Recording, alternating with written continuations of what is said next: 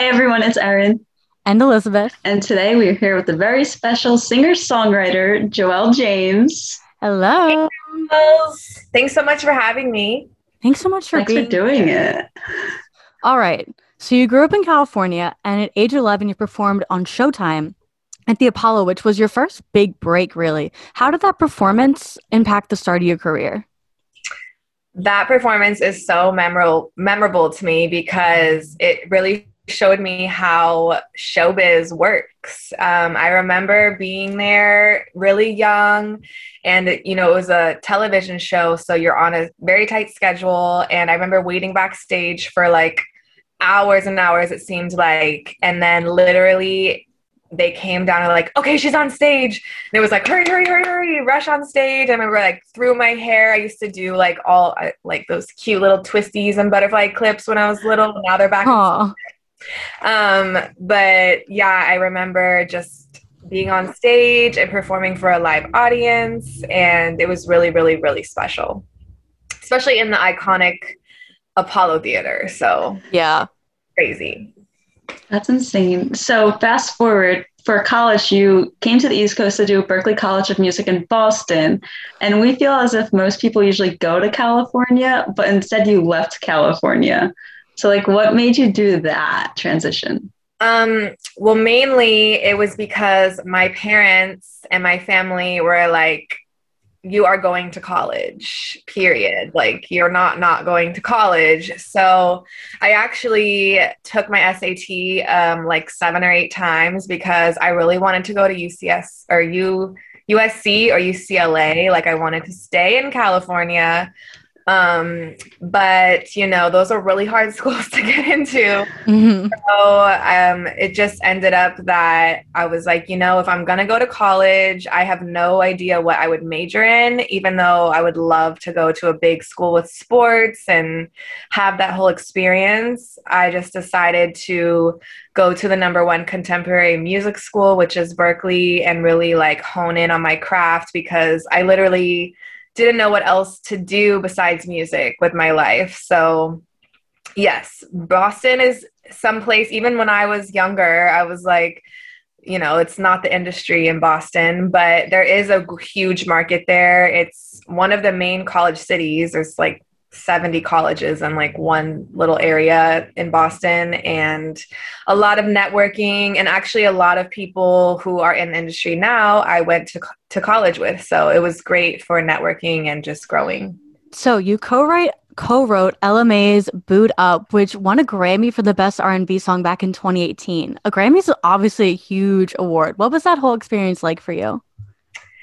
It was amazing. It was life changing. I actually wrote the song a couple years um, before Ella was even signed to DJ Mustard. So just seeing a song that I created in my mind given to an artist who then became who she became off of that song was super amazing to witness and super inspiring. And I'm just really grateful that I was able to contribute to that culture at the time. I know it was big on the internet and had lots of memes and videos. And I think that's super, super cool that I was able to contribute to that. And the Grammy was obviously a huge, huge cherry on top of that whole experience. And I'm just super grateful and blessed for that.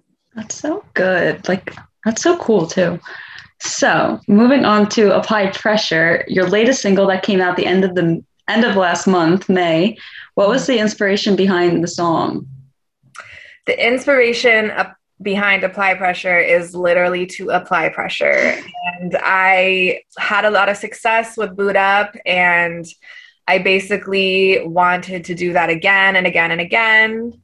And so I just knew that if I wanted this again, I had to apply pressure and keep going. And basically, I've been on a journey, a marathon for a long time. Obviously, performed at the Apollo as a little girl until now. So it's basically just an anthem about never giving up on your dreams and that pressure makes diamonds and to stay persistent in whatever you're passionate about.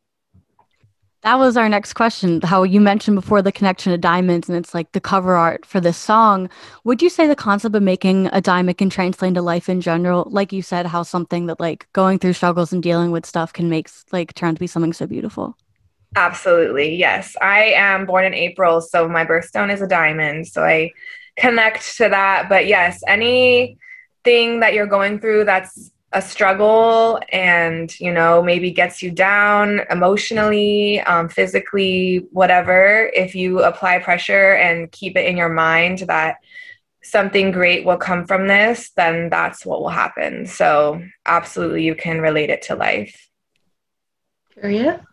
Period. So the lyrics, the world will pass, but they will never know how hard it is for me to stay here. We both think that's very impactful, but what was your meaning behind that verse? Thank you. That actually particular line had to do with just how long I've been working on my craft. And, I've had people my whole life be like, when are you going to put out an album? When are you going to put out music? And, I could have put out music a million times by now, but I was literally just waiting for like the divine timing of my journey and for everything to work out the way it's supposed to in God's plans. So to me, that line in particular was because people were always like, so when are you gonna, so when are you gonna, so when are you gonna? So I was saying like the world is gonna keep turning. People are gonna keep asking me questions about my career and whatnot and why I'm making the decisions I'm making. And they don't know that it's really hard for me to, be on this journey. It's not easy to, not put out music when obviously I want to put out music every second. So they don't know how hard it is for me to stay here and just to keep grinding and keep working. But eventually, if you apply enough pressure, it'll all work out. I love that. So we also wanted to mention the lyric video, and you have a character that's kind of featured throughout like your discography. Do you want to talk a little bit about that? So the main character of my songs is a little guy named Screamy. He is a heart with arms and legs, and he is featured in My Heart Can't Take It video and Apply Pressure. And he was created by me and my cultural coder team of my Gen Z girls. And basically, we just wanted people to see Screamy going through the most tumultuous times, getting punched by a huge fist, running into a wall, getting hit by a bus, getting swallowed by a lion, like all these obstacles that Screamy was going through, but yet he still stood tall on the stage and was singing, and he still dug and found those diamonds.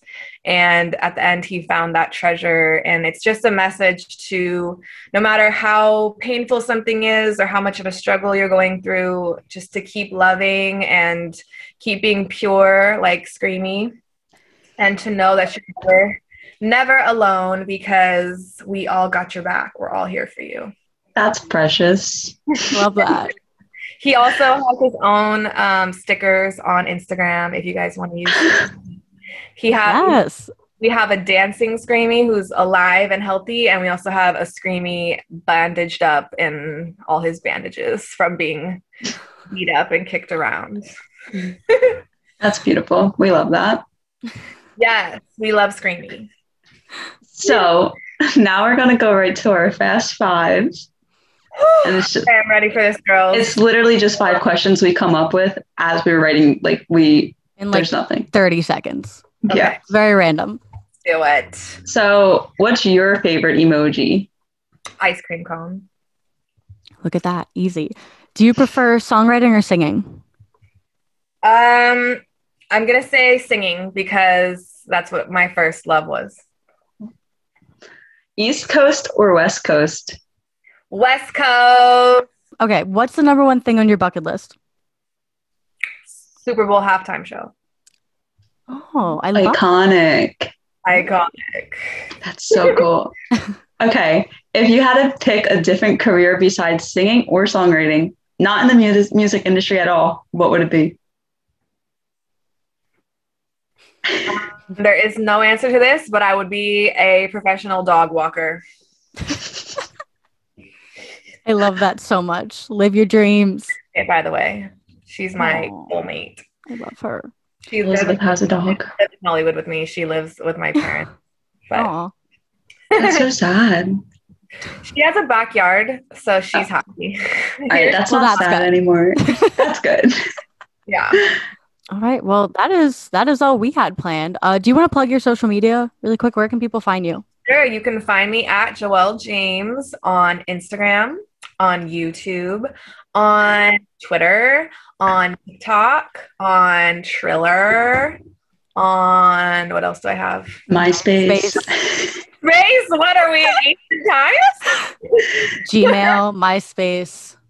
But yeah, my TikTok. I'm actually doing a TikTok challenge. If any of you guys listening want to join, we started it with makeup where we're like clean faced and then bam, you come out fully glammed. But we're also doing it with like working out in the gym or on the track or basically anything you're leveling up in. Like I have a friend who's obsessed with shoes, so she was gonna wear like dirty sneakers and then like bam, have like her high heel into the transition. So I don't know if you're on TikTok, but I love TikTok and we gotta do it. I'd love for you to do the challenge.